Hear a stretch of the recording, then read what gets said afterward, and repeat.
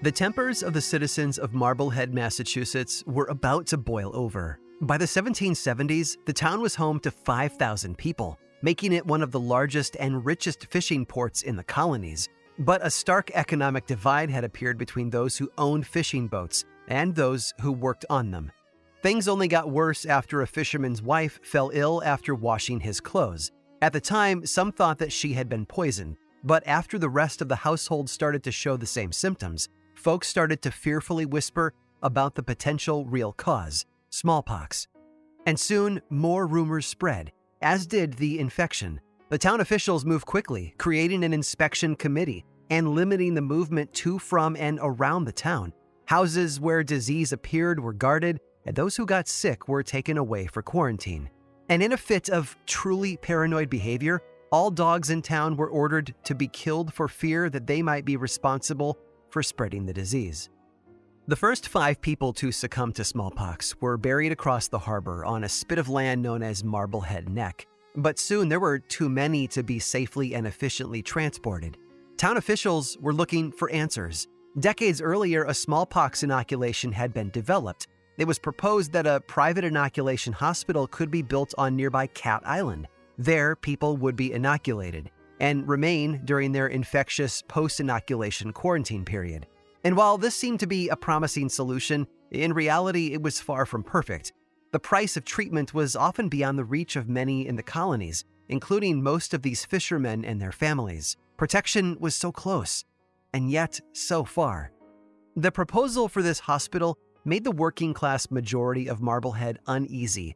For those who couldn't afford services, the chances that they would accidentally contract the disease from hospital clients and die seemed very high.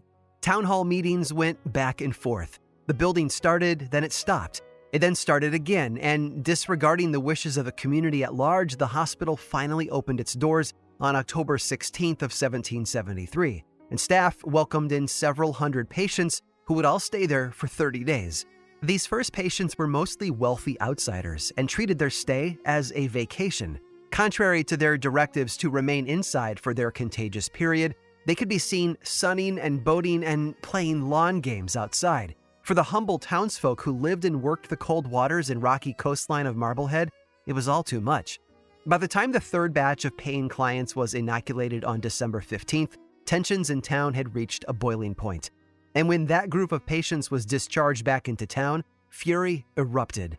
On January 12th of 1774, a hospital boat was set on fire in the harbor. A week later, 4 folks were caught stealing bedclothes from the hospital, potentially an act of sabotage by intentional contamination of their town, for which the hospital would be blamed and ideally shut down.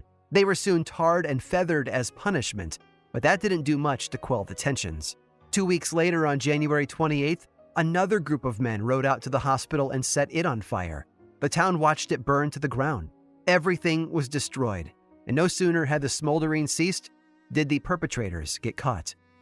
But their supporters were many, and all were deeply enthusiastic, marching the few miles down to Salem and demanding their release. The jailer was overpowered, and the sheriff gave up, letting the men go free. Though their enemy was a common one, the town split apart. Eventually, Marblehead's sickness and rupture would heal, and the story would become swept under the tides of history.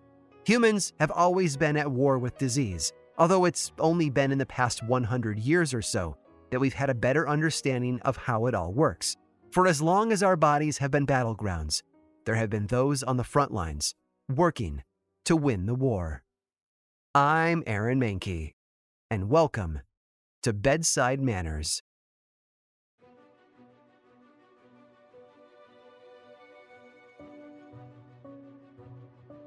For as long as we've occupied bodies, we've needed to heal them. We move through this life hoping to live well and free from pain, but obstacles are inevitable. We're all going to get some bumps and bruises, and maybe things that are far worse along the way. And when that happens, we look to people who know how to take care of us. Historically, healing traditions have been passed from person to person, generation to generation, through things like families, communities, and continents. We have long looked to healers. Throughout human history, the healer held a special place in the heart of the community. Historically, they used natural materials available to them. Flora and fauna were used to create decoctions and salves, tinctures and teas. spiritual and manual therapies came into play too. They were considered good and wise, the bearers of tradition and culture. And we know that these positions were often held by women. Myths and legends from across the world often center women at the heart of life and death, to create, to destroy, and in the case of our story today, to repair. It was a revered and mighty power, and one that came to be feared by those who wanted some power of their own. As Western Europe colonized the globe, they took aim to vilify traditions that weren't their own. They had to find ways to justify their ruthless and violent expansion. Accounts of these places were frequently distorted and diminished in their quest for extermination. These included how a place healed its people and the community's reverence for those doing this work. Women and what they knew were seen as threats to the conquering powers. But the danger for healers didn't remain abroad. Back home, women started to be targeted by their own officials, neighbors, and even family members. The Malleus Maleficarum, a title that literally means the hammer of the witches, was written in the mid-1400s by a German Catholic clergyman named Heinrich Kramer.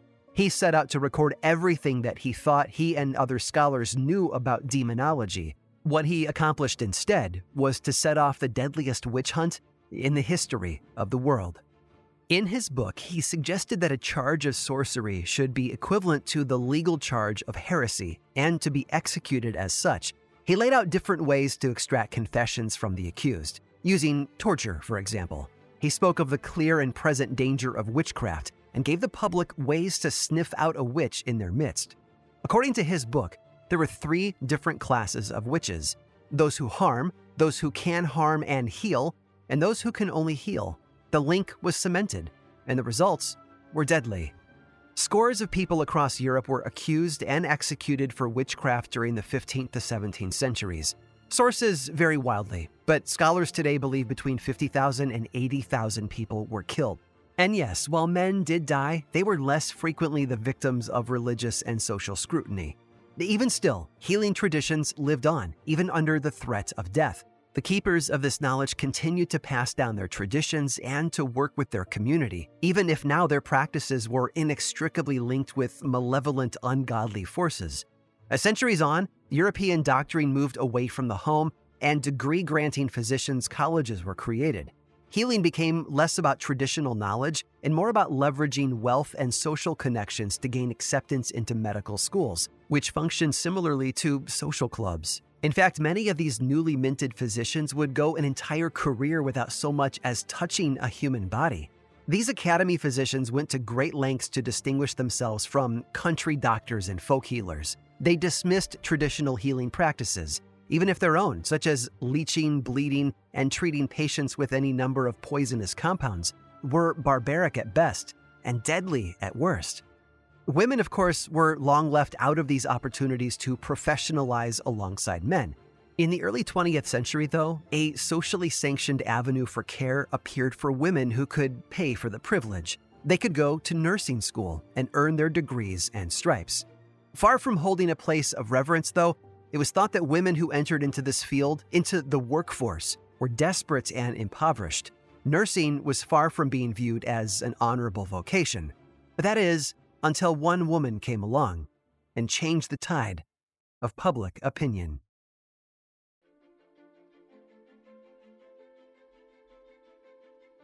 Florence Nightingale was born in Florence, Italy, on May 12th of 1820. She inherited a British family of wealth and status, as well as their liberal humanitarian outlook on the world. Her grandfather was an abolitionist who sat in the House of Commons, while her father William had fought for Parliament reform and other various social causes.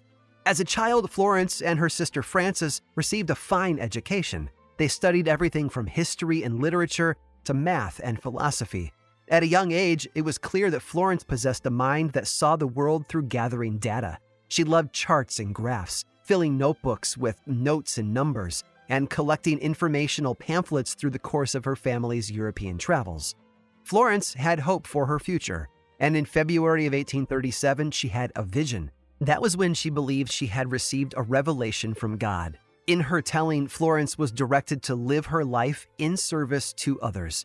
She began paying visits to the sick and the infirm, and learned about care work. But to be a nurse at this moment was seen as grunt work, the vocation of women with lower social standing.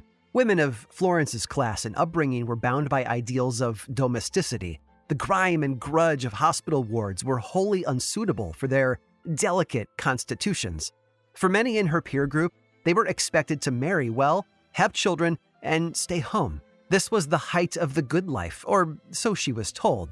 Florence, though, didn't want to be put in this box. She fought against the conventions of her station, even turning down a marriage proposal. So she set out to become a nurse and publicly declared her intent to do so. She began to travel, spending time with different hospitals, healers, and teachers to learn about the craft. She journeyed throughout Europe, studying both hospital systems and patient care. And as her experience grew, so too did her network of professional contacts, establishing a long list of personal champions. As a well-bred Englishwoman, the latter would become indispensable to effecting systematic change. Her parents, though, were appalled at her career choice. By 1850, she had enrolled in nursing school in Germany despite their protests. By 1853, her father relented. He would allow Florence to do as she wished, and even afforded her an allowance to do it. His blessing and financial commitment to Florence came at a pivotal moment. You see, in 1853, the Crimean War began. After months of escalating tension, Russia and the Ottoman Empire went to war and soon brought their allies into the fray. Back in England, the day-to-day realities of the war were broadcast in a new, novel way. An underwater cable from Crimea to England allowed news to reach in the span of a few hours. It was one of the first wars to be documented extensively by journalists. The British general public saw what was happening. The death toll was high and the barracks were filthy. The troops' care was being mismanaged, as evidenced by ever-climbing mortality rates. In 1854, Florence received another message. This time it wasn't a call from God, but a letter from England's Secretary of War, asking her to assemble a team of nurses and head to the front lines in Turkey. Wounded British soldiers were dying in the field hospitals, and they wanted her help. By mid-October, she committed herself to the project. Within a week, she had assembled a team of 38 nurses and left for the front. On November 4th, they arrived at Scutari, the British Army barracks in Istanbul. They had been allocated to the British Army for the duration of the war and had been converted into a temporary military hospital. The main British camp was across the Black Sea, almost 350 miles away in Crimea. They quickly got to work alongside medical officers, assessing the situation and attending to the wounded. The medical men originally didn't want the women there and felt undermined by their presence, but they also needed the help. What Florence and her team saw at the barracks was utter squalor. Piles of sewage on the floor in claustrophobic wards, men's weeping, gangrenous wounds filled with maggots, foul-smelling soiled bed linens and bandages, and rotting food. This moment would be a proving ground for her. Everything that she had been studying for had been leading her to this, so she turned to face it with grace and ferocity. The changes to the barracks were swift. Florence and her team brought muscle and money. Soon new life was breathed into the space. New windows were installed, floors were refinished, and large bathtubs were brought in and kept fresh and warm for tired men. Fresh linens were always made available, and there were finally enough beds. The conditions weren't sparkling, but they were far better than before. Some of Florence's handpicked nurses left, but more continued to arrive. For the soldiers, the kindly faces of these women were a welcome sight. There was finally enough care to go around. Accounts of Florence and her team began appearing in newspapers back in England. Coverage was effusive and poetic, painting her to be both a savior and saint on the front lines. Through these stories, the public's opinion about the field of nursing began to shift. You can think about Florence as something of an influencer. She took something decidedly uncool and made it admirable. Nursing was no longer seen as simple menial labor. It was something valorous. She brought respectability to the women who were already doing the work. And for wealthy women cloistered at home due to society's expectations of them, nursing proved to be a socially acceptable vehicle for escape. The papers wrote about the lady with the lamp, a specter that feels almost mythological in its design. It was reported that Florence worked upwards of 20 hours a day, but relieved all of her nurses at 8 p.m. She would make nightly rounds, her oil lamp moving slowly and steadily through the barracks, a welcome sight for all who lingered there. But even still, men continued to perish. In fact, during Florence and her team's first winter at Scutari, over 4,000 soldiers died, with a death toll of about 42%. Florence insisted that these deaths could be attributed to inadequate nutrition and supplies and pressed for more support from the government. As the working conditions at Scutari began to improve, Florence was able to take leave and tour other hospitals treating other wounded men. But while she was in Crimea, she fell dangerously ill with a high fever. When she was well enough to travel again, she returned to Scutari, where she became one of the patients attended to by her own nursing staff. She recovered and returned her sickbed to someone else. By March of 1856, peace had come to the region. She stayed for a few more months, returning home to England in August of that year. She was welcomed home with open arms and hailed as a national hero. She had become an icon during the time she was away, and the British public wanted to celebrate her. But Florence just wanted to rest. She had contracted brucellosis on the front, its lingering flu-like effects haunting her attempts to return to a normal life. Her work, though, wasn't done. Florence had amassed a huge body of data while she was working at Scutari and planned to present it to the Royal Commission on the health of that army. When she finally finished compiling all of her notes, though, she realized that something had gone terribly wrong. She could now more fully understand what had happened at the barracks. The soldiers hadn't died due to malnutrition or lack of resources as she had originally believed, but from communicable diseases such as typhoid and dysentery. She concluded that the huge death tolls under her care were a result of poor sanitation and her own ignorance about hygiene protocols. Yes, they had cleaner surroundings than when she arrived, but that hadn't been enough. Florence knew what she had to do next. She presented her findings with shame, with vigor, and with a new solution. She began to campaign for public health and worked to educate hospitals in her orbit about better sanitation practices. Florence was determined to right what had gone so wrong. She now realized that so much of what had killed these men could have been prevented, and she was determined to never let it happen again.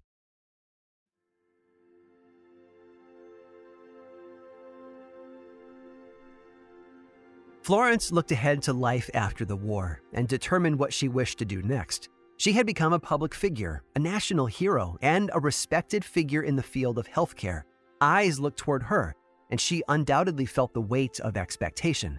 Florence published her report, and pulling on her established relationships within the government, helped to open an Army Medical College in 1859, a military hospital in 1861, and a permanent Army Sanitary Commission in 1862. A national fund in her name was established for the purpose of founding a training school for nurses. This was the only recognition of her services that she would publicly accept. By 1860, the Nightingale School and Home for Nurses was established. The first class graduated 5 years later, and they haven't stopped since. The school, now part of King's College London, is still around to this very day. Although the infections that she picked up during the war would become chronic, she campaigned tirelessly for reform. During the American Civil War, she was frequently contacted for advice on how to manage field hospitals. She worked with India's army on their sanitation problems. She went on to train medics in the Franco-Prussian War and even trained Linda Richards, the first woman who would become a certified nurse in the United States. Florence Nightingale died at age 90 on August 13th of 1910 in London. And although she was offered a burial place in Westminster Abbey, her final resting place is far more humble. She's buried in a churchyard with a headstone that simply has her initials and dates of her birth and death. Her legacy extends beyond her long life, and her influence has stood the test of time.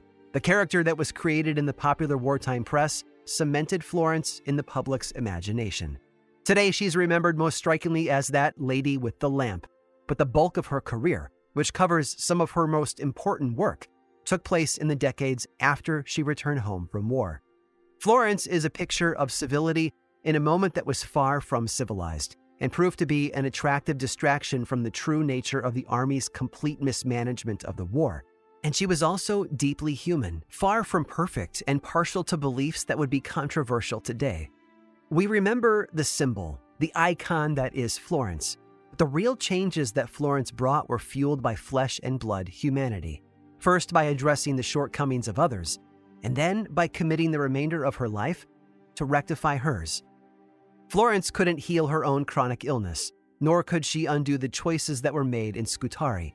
But she did what she could for decades afterward, and the field of nursing around the globe has never been the same.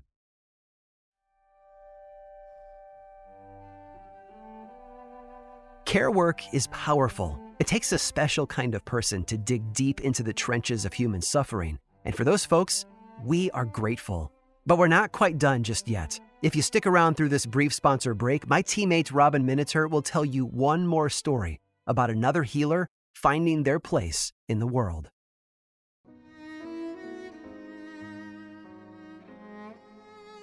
You could say that Mary was a healer by birthright. Her mother was a master of folk medicine, with those in Jamaica referred to as a doctress. She had a practice based in hygiene and herbs, and a working understanding of tropical diseases and basic surgery. Before she won her freedom and moved to Kingston, she nursed fellow enslaved people on a nearby sugar plantation. Mary inherited her mother's wisdom and practices, and she also had spirit. Her father had been in the Scottish Army, which gave her a life of more social mobility than she otherwise might have had. He had traversed the seas, and this wanderlust is what she inherited from him. As a teenager, she traveled twice to England and around the Caribbean. She eventually married and stayed so for 8 years until her husband passed away. She would go on to live her life as a single woman, focusing her efforts on designing and pursuing a life she had only dreamt of as a child. By 1850, at the outbreak of a cholera epidemic in Kingston, she found herself utilizing the healing arts that she had learned from her mother. And by 1852, she was living and working with her brother in Panama, and once again had a chance to serve the sick as the country was rocked by a cholera outbreak. She traveled to London the following year and stumbled across a newspaper headline that would change the course of her life. She learned about the Crimean War and was determined to travel to the front and offer her services. She was dismayed, though, when her offers were rejected by British authorities and Florence Nightingale herself. She decided to pay her own way, though she was told there were no nursing vacancies and no need for her services. As to why this happened, well, it's still debated by scholars today. Some insist that Mary Sukol wasn't qualified. Others say it was because she didn't go through the accepted application channels. Others believed it was outright racism. She was certainly hurt, but she wasn't going to be dissuaded.